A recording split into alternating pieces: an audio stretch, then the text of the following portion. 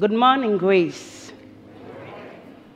Our passage this morning comes from the book of 1 John 4, from verse 13 to 19. And if you're using the Pew Bible this morning, it is found on page 1023. By this, we know that we abide in him, and he in us, because he is giving us of his Spirit. And we have seen and testified that the Father has sent his Son to be the Savior of the world. Whoever confesses that Jesus is the Son of God, God abides in him, and he in God. So we have come to know and to believe the love that the Father has for us. God is love, and whoever abides in love abides in God, and God abides in him. By this is love perfected with us, so that we may have confidence for the day of judgment. Because as he is, so also are we in this world. There is no fear in love, but perfect love casts out fear. For fear has to do with punishment, and whoever fears has not been perfected in love. We love because he first loved us.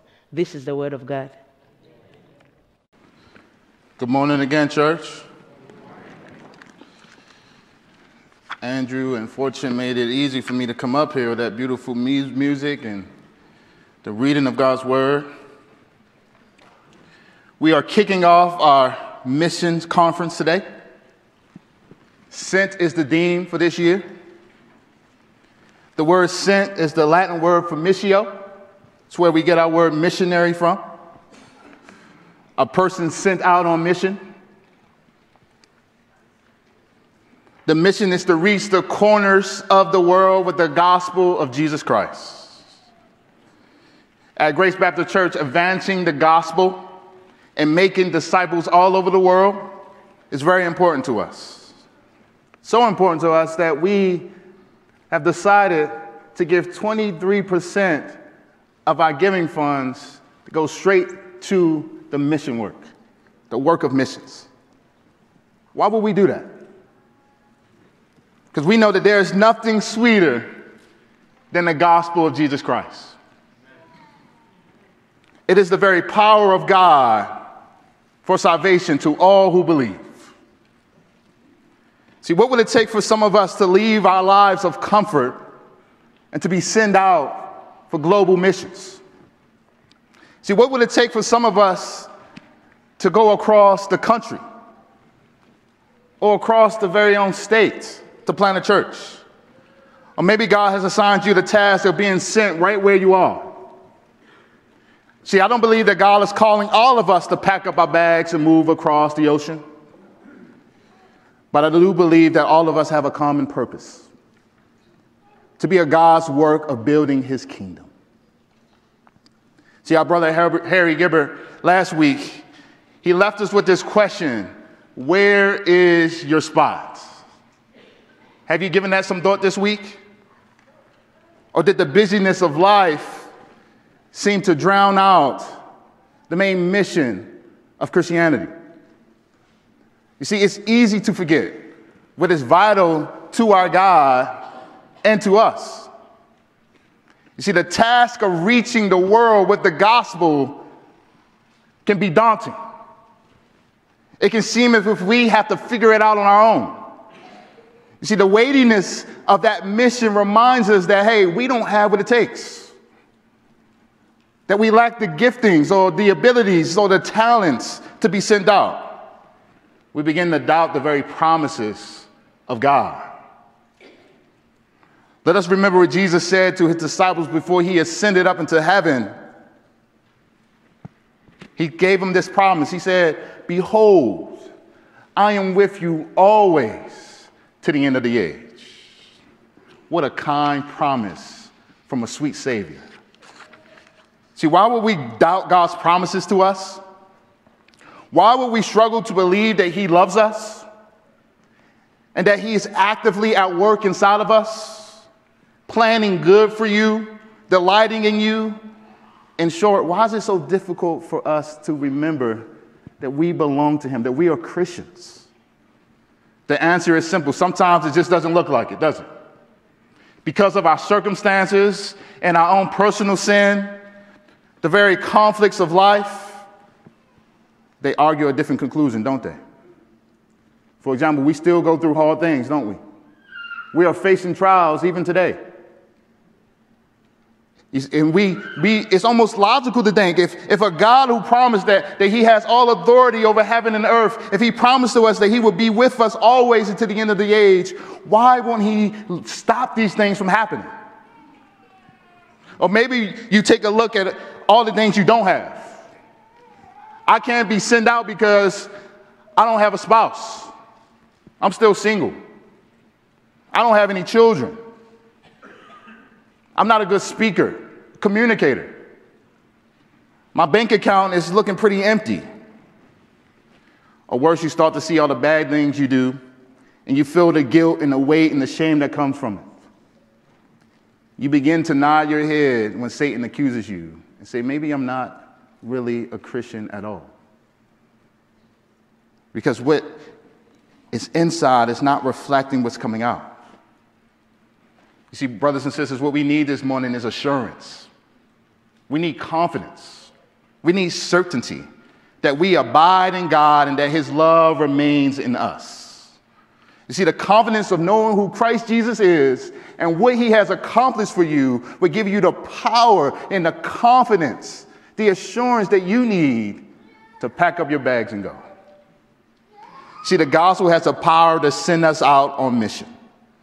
The title for today's sermon is Sent by Love.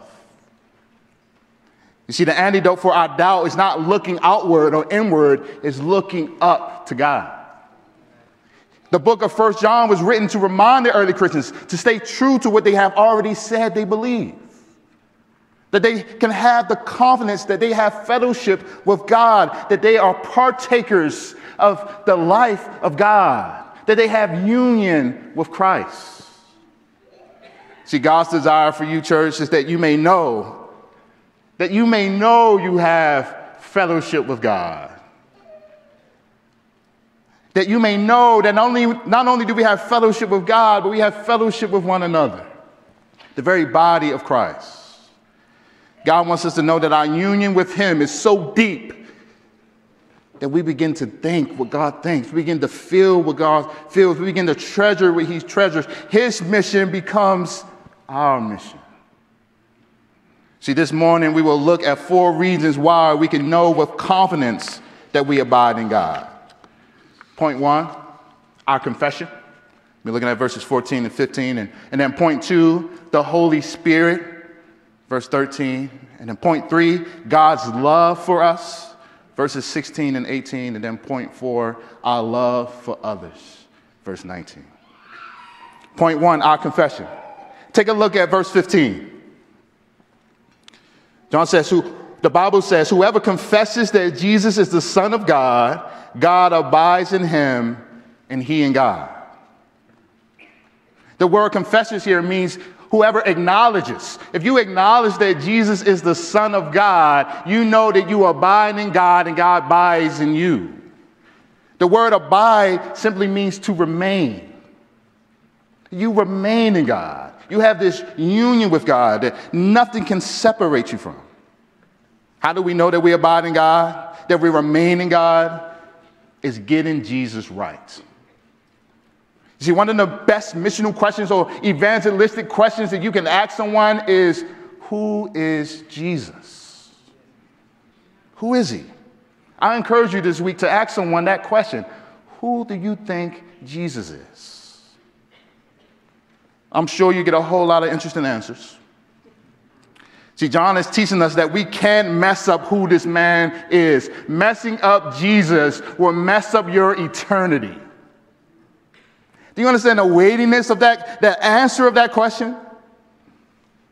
It will mess up you having a personal relationship with the God of all creation and being drafted into his family of love, eternal security. Have you ever mistaken someone for someone else? I do it all the time. And it always happens to me as well. I can be out with my family and they'll be like, hey, is that Shaquille O'Neal?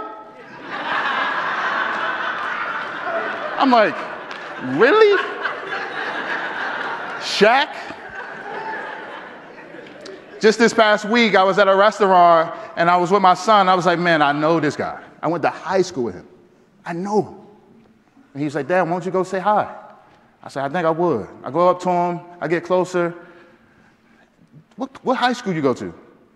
He didn't say Parkdale, so I was like, oh, man, I messed up.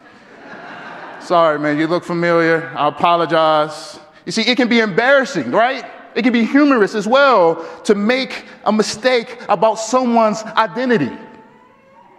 But there's one person's identity that you cannot get wrong, and his name is Jesus. The stakes are much higher. When you mistake Jesus, it's more than embarrassing, it's a tragedy. When it comes to Jesus, it is much deeper than putting a name to a face. It's responding to who he is and what he has accomplished by placing your trust in him. He's not just some random guy. Too often, people mistake Jesus for being just a good person, a good teacher, or another prophet. But none of those descriptions are enough. This is why we send out missionaries. And God raises up families and individuals to live on mission for his glory and for his kingdom. It's because we live in a world that has no idea of who Jesus is. Does that burden you? It burdens me. They have no clue about who he is and what he has accomplished. And we live in a world that people need to get him right, desperately need to get him right. You see, once you understand that Jesus is the Son of God, that he's fully man and fully God, and he's the Savior of the world, then knowing him makes all the difference. Let me ask you, who is Jesus? It is the most important question of life. The disciple John, the apostle, who was an eyewitness of Jesus, he tells us in verse 14 that we have seen and we have testified that he is the Savior of the world. You see, the Father has sent him to save us from our sins. How do you know that you abide in God? How do you know that you have union with Christ? How do you know that there's nothing in the world that can separate you from his love? That you remain in fellowship with him? It's your confession of the only human being who walked on this earth without sin and who died in our place on that cross. You see, he who knew no sin became sin so that we can become the very righteousness of God. This is good news, that we can be in a relationship with God and with each other. This is the glorious news of the gospel. The person of Jesus empowers us with confidence to live on mission. See, God is calling us to go. He's calling us to tell the world about the Savior, to help people know and consider and confess that Jesus is the Savior of the world.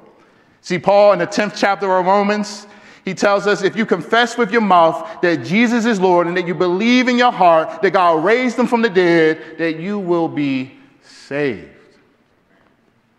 And then in Romans 10, verse 14 and 15, he says this, how then would they call on him whom they have not believed? And how are they to believe in him of whom they have never heard? And how are they to hear without someone preaching? And how are they to preach unless they are sent? As it is written, how beautiful are the feet of those who preach the good news.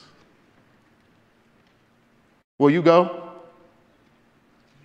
Will you take your beautiful feet and share the good news of Jesus Christ? Will you trust in your confession of who Jesus is? Will you rejoice in the God of your salvation? You see, not only do we know that we abide in God because of our confession, but we also have received the gift of the Holy Spirit. That's point 2, the Holy Spirit. Take a look at verse 13.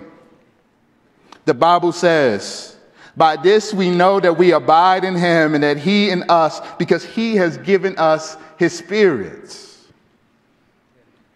How do we know we belong to God and that God belongs to us? It's the gift of the Spirit. The Spirit of God, the Spirit of Christ, the third person of the Trinity. Yes, the Holy Spirit is a person. He is not an it. The Spirit of God is not like the Force from Star Wars. He's not a big ball of energy that we can manipulate through our worship, through our singing, through our chanting. That's not the Holy Spirit. You don't tap someone and they catch the Holy Spirit. That does not happen. The Holy Spirit is a person. He has an intellect. He feels deep emotion. He shares in the very mission of God. He loves deeply. He grieves deeply. He has all the same attributes as the Son and as the Father, because he is God.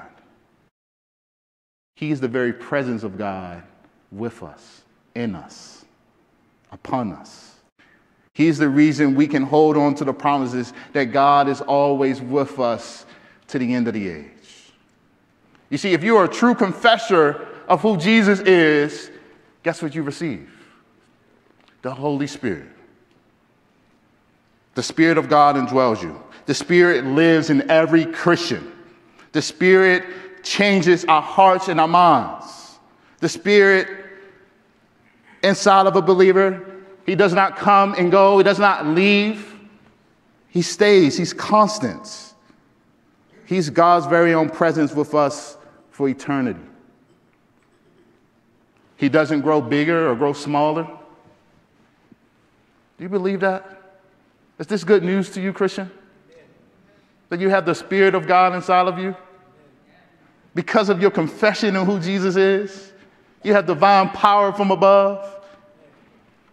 You did nothing to earn.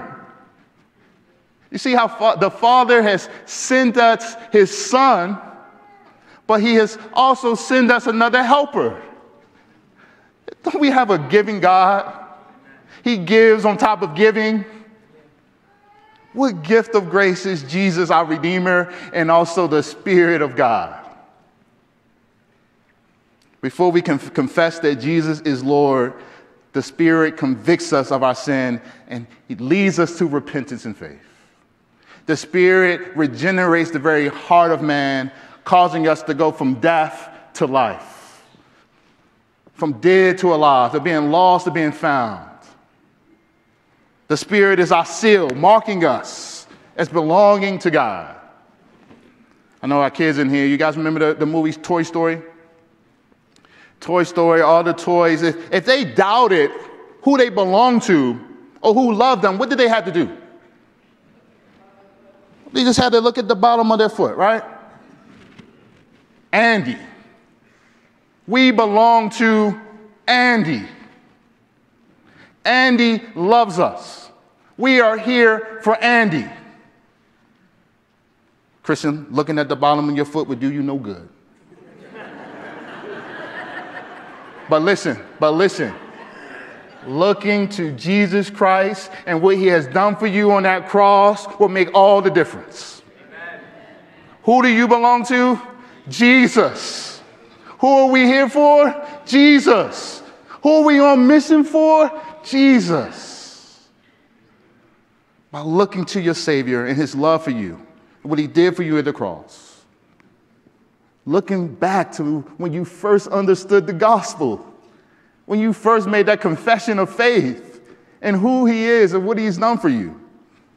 You see, when the Spirit convicts you and indwells you, he is the assurance of our union with Christ that you abide in God. This is vital, church. This is vital because before God sends his people on mission, he reassures them that the power does not belong to us, but to him. Before God told the disciples to go and make disciples, he told them to go and wait. Go and wait in Jerusalem and wait for the coming Spirit. We need the Spirit, don't we?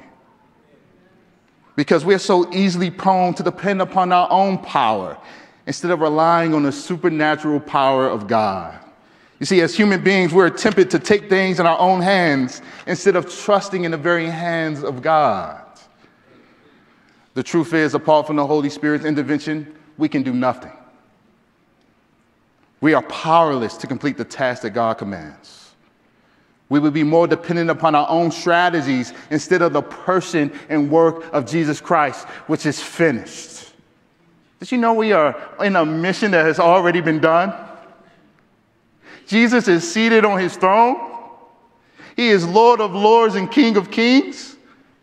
Doesn't that give you confidence, church, that we can go and be sent out on a mission that is complete?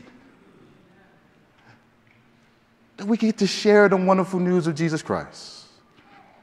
That we can delight in him as he delighted in us. See, how does God build his church? It's by using empty vessels like us. He fills us and shows us that the surpassing power belongs to God and not to us. Brothers and sisters, let us never be confused of where our strength and our help comes from. You see how else we can know that we abide in God? It's by the love of God. Point 3. Take a look at verse 16.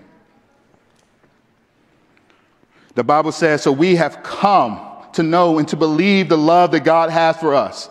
God is love, and whoever abides in love abides in God, and God abides in him. You see, it is God's love that has sent us the Savior. It is God's love that poured out his Spirit. It's knowing and believing God's love that gives us the assurance that we abide in God. Take a look at how John puts it in verse 10. And this is love. Not that we have loved God, but that he hath loved us and sent his Son to be the propitiation for our sins. The word propitiation is rare, but it's powerful. It's a powerful word. It means to be satisfied. You see, the sin debt that we owe God is perfectly satisfied because of what Jesus did for us on the cross. The Bible says that the wages of sin is death. That's our sin debt. That's the bad news. All of us here, we all have sinned and fallen short of the glory of God. And the cost for that sin is death. You see, Jesus was punished in order that we wouldn't have to be. He took our debt to set us free. See, there's no greater love than when someone lays down his life for his friends. New Testament scholar John Stott, he said this: there can be no forgiveness without the satisfying of God's righteous wrath. See, this is the kind of love that we have in God.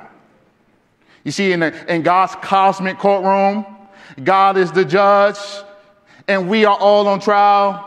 And Satan is the persecuting attorney. He's the accuser. He's accusing us of our sin, and everything is legitimate, right? It's true. We all have fallen short. You see, who in the world could ever be placed on trial as innocent? Which one of us is innocent? Not one. Not one. You see, we all have fallen short. See, how can we escape the judgment of a holy and righteous God? His Son enters the courtroom. Jesus Christ, the one who never sinned. The only innocent human being who ever walked in the face on this earth. He acknowledges the accusation Satan makes against us, and he offers himself in our place to take the punishment that we deserve. He suffered our penalty in a place as our Savior. You see, because of his sacrifice, we cannot be tried for a case that no longer exists. It is no longer in the court docket. Our record has been expunged. His grace not only offers a pardon, it sets us free. It gives us a clean slate. As the crime was never committed. You see, when we receive Christ's sacrifice on our behalf, the just penalty of our sin has been satisfied. And we are made right with God. Hallelujah. Isn't that good news? See, the Bible tells us that God is love. Why would God do that? It's because of who he is. You see, God doesn't just have love. He doesn't just love sometimes. He doesn't just choose to love instead of not loving.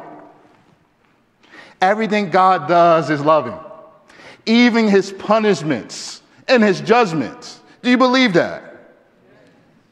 You see, the Trinity, God the Father, Son, and Holy Spirit, existed throughout all eternity in perfect love with one another. See, our God is love, he decided to share his love with us through his Son. While we were yet sinners, Christ died for us. While we were enemies of God, Christ died for us. Jesus was hung for our redemption. We did nothing to deserve it, but God has freely given us all things in his Son, Jesus Christ. Church, how much more evidence do we need to be madly in love with God? Do you need to see the Father? You guys remember Philip? He asked Jesus, show us the Father and it will be enough. Jesus responded, haven't I been with you for 3 years? For all this time? And you still don't know? Whoever has seen me has seen the Father. The Father and Jesus are one. Jesus has union with the Father. Christian, church, you have union with Christ because of your true confession and because you have the Holy Spirit and you have come to know and to believe the love of God. The love that would be our confidence on the day of judgment. Are you scared to go to heaven? I hope not. We have confidence before a holy God because of what Jesus did. Perfect love casts out fear. You feel that assurance? Do you believe it? That you can stand before a holy God, perfect and righteous, because Jesus took your sin and he exchanged it for his righteousness. God is madly in love with you, church. You see, if you're here this morning, you're not a Christian. What are you placing your hope in the day of judgment? On the last day. You see, if you're hoping that your good would outweigh your bad somehow, trust me, it will never be enough. If you're not perfect, you cannot stand before God standing upon your own righteousness. You cannot save yourself from the wrath of God. See, the good news is that God has sent the Savior of the world, and his name is Jesus Christ. The Bible says if you confess with your mouth that Jesus is Lord and believe in your heart that God raised him from the dead, you will be saved. You can have confidence on the last day today. You can go home with confidence, knowing that you are loved by God and that Jesus paid your debt. If you turn from your sin and you put your trust in Jesus Christ, you will abide in God both now and forever. See, my Christian friends, the world needs to hear the message of the gospel. It is the power of God for salvation to all who believe. Will you go and share it with a world that's in desperate need of it? Lastly, we know that we abide in Christ by our love for others. Take a look at verse 19. Actually, read it with me. We love because he first loved us. There it is. You memorized the verse. And what a sweet verse it is. This is what we learn from verse 19. We learn 3 things. God's love precedes our love. God's love empowers our love. And that God's love is being perfected in us. What do I mean by God's love precedes our love? It's simply, God loved you first. Before you could choose to love him or hate him, God loved you. Before you chose him, God loved you. When you were unlovable and unloving, God loved you. When you were unimpressive and condemned to die, God loved you. God has always loved you first. How do we know that we abide in God and that God won't stop loving you? Because his love has no beginning. God is love. The Trinity has always existed in perfect love. and he's sharing that love with you. His love for you will never run dry. See, God's love also empowers our love. It ignites our love. If God didn't love us first, we couldn't love him back or love one another.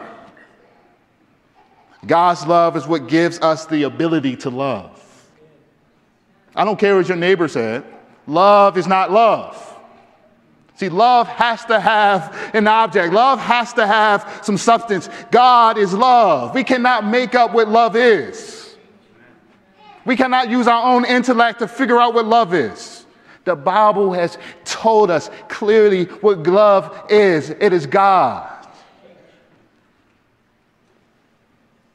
The love that we give to God is the overflow of his love for us.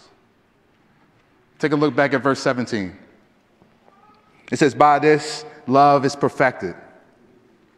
You see that the love of God grows.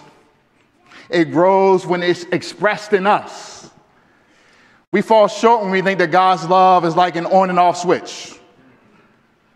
It's like picking a rose and saying, he loves me not. We fall short when we think of love that way. God's love is active. It's alive in us. It's growing and it's being made complete. How is it doing that? See, John is not saying that God is loving you more and more when you love others. He's not saying that. He is saying that when you express God's love more, when you're actively loving others, you're expressing God's love. You are growing in his love. When you go out on mission and when you decide to love someone and love your neighbor, you are growing in the very love of God.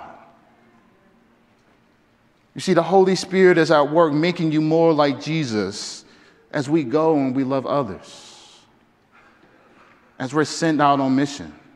See, what would cause someone to be sent out on a mission? You see, what would cause someone to leave what is familiar to go to a place that's unfamiliar?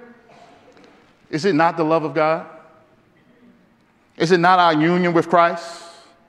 Is it not the truth that we abide in God and God abides in us? You see, it's that love that is expressed in and through us when we take those steps of obedience to love others, to go out and to love the world. Take a look at the end of verse 17. It says, as he is, so also are we in this world. You see, Jesus' mission on this earth is now our mission. No, we're not the Savior of the world, but we have come to know and to testify that the Father has sent his Son to be the Savior of the world. You see, brothers and sisters, we are called to testify, to be his witnesses, to tell the world, to be a billboard pointing to Jesus. See, through the cross, Jesus emptied himself out in love. You see, the call to be sent is how we are like Christ in this world. By emptying ourselves, by picking up our crosses, by following him, by being obedient to the call, to go out and to love those who are in desperate need of love, who are in desperate need of knowing Jesus. Just like one of Pastor Mark's favorite movies, The Lord of the Rings, right? You have Frodo, you have Sam. These two hobbits, they're unimpressive. They lack strength and skill. And they are called to somehow defeat the forces of evil and to rescue the world. They have no amazing powers, but guess what they do have? They have character that can be described as bold and confident. You see, it's their selflessness that places them right in the center of that drama. The same is true for you, Christian. When it comes to building God's kingdom and being his faithful witnesses, God chooses the lowly things of the world to shame the wise. This is just like Frodo and Sam, we find ourselves facing the greatest adventure of our lives, being sent out to love the unlovable, with the very same love that we have received from the Father. But also like Sam and Frodo, we must leave the very comforts and safeties of what is familiar to love the unfamiliar. By the love of God, the power of his Spirit, we can go and let go of what hinders us. And we can say, Lord, send me. Here I am. Send me. Because we have confidence in our eternal destiny, we can say, God, send me. Because we have tasted and seen that the Lord is good, and we can say, God, send me. Some of us will serve right where we are. Yes, working the 9 to 5 is a mission. It's the work of God. See, God wants to use your vocation, your resources, your abilities, and your skills. Will you give it to him? Will you give it to him? He will use it, and he can use it. Our possessions, our money, our time, our lives. Church, there is no second-class Christians. You believe that? The missionaries are not the first class and then everyone else. God wants to use all of us for his kingdom and for his goodness. I lose my mic. Who is God calling you to love? Do you truly believe that there's no one that's too far from the love of God? See, my family and I have been prayerfully considering packing up our bags and moving to Baltimore City to plant a church. The Lord has placed that desire in our hearts. And it's easy for us. It's so easy for us to be so concerned about our inadequacies or our weaknesses that we lose the confidence to go. We get it. Will you be committed to praying for us as the Lord prepares us, as we seek the Lord's will? See, where does God want to take his love in your life? See, the God of love has poured out his love in our hearts through his Spirit. He has forgiven us of all of our sins. He has given us everything that we need for life and for godliness. Will you live as Jesus lived in this world? To love what Jesus loves and to treasure what he treasures? To be sent out by love, trusting and knowing that you abide in God and that God abides in you. Let's pray.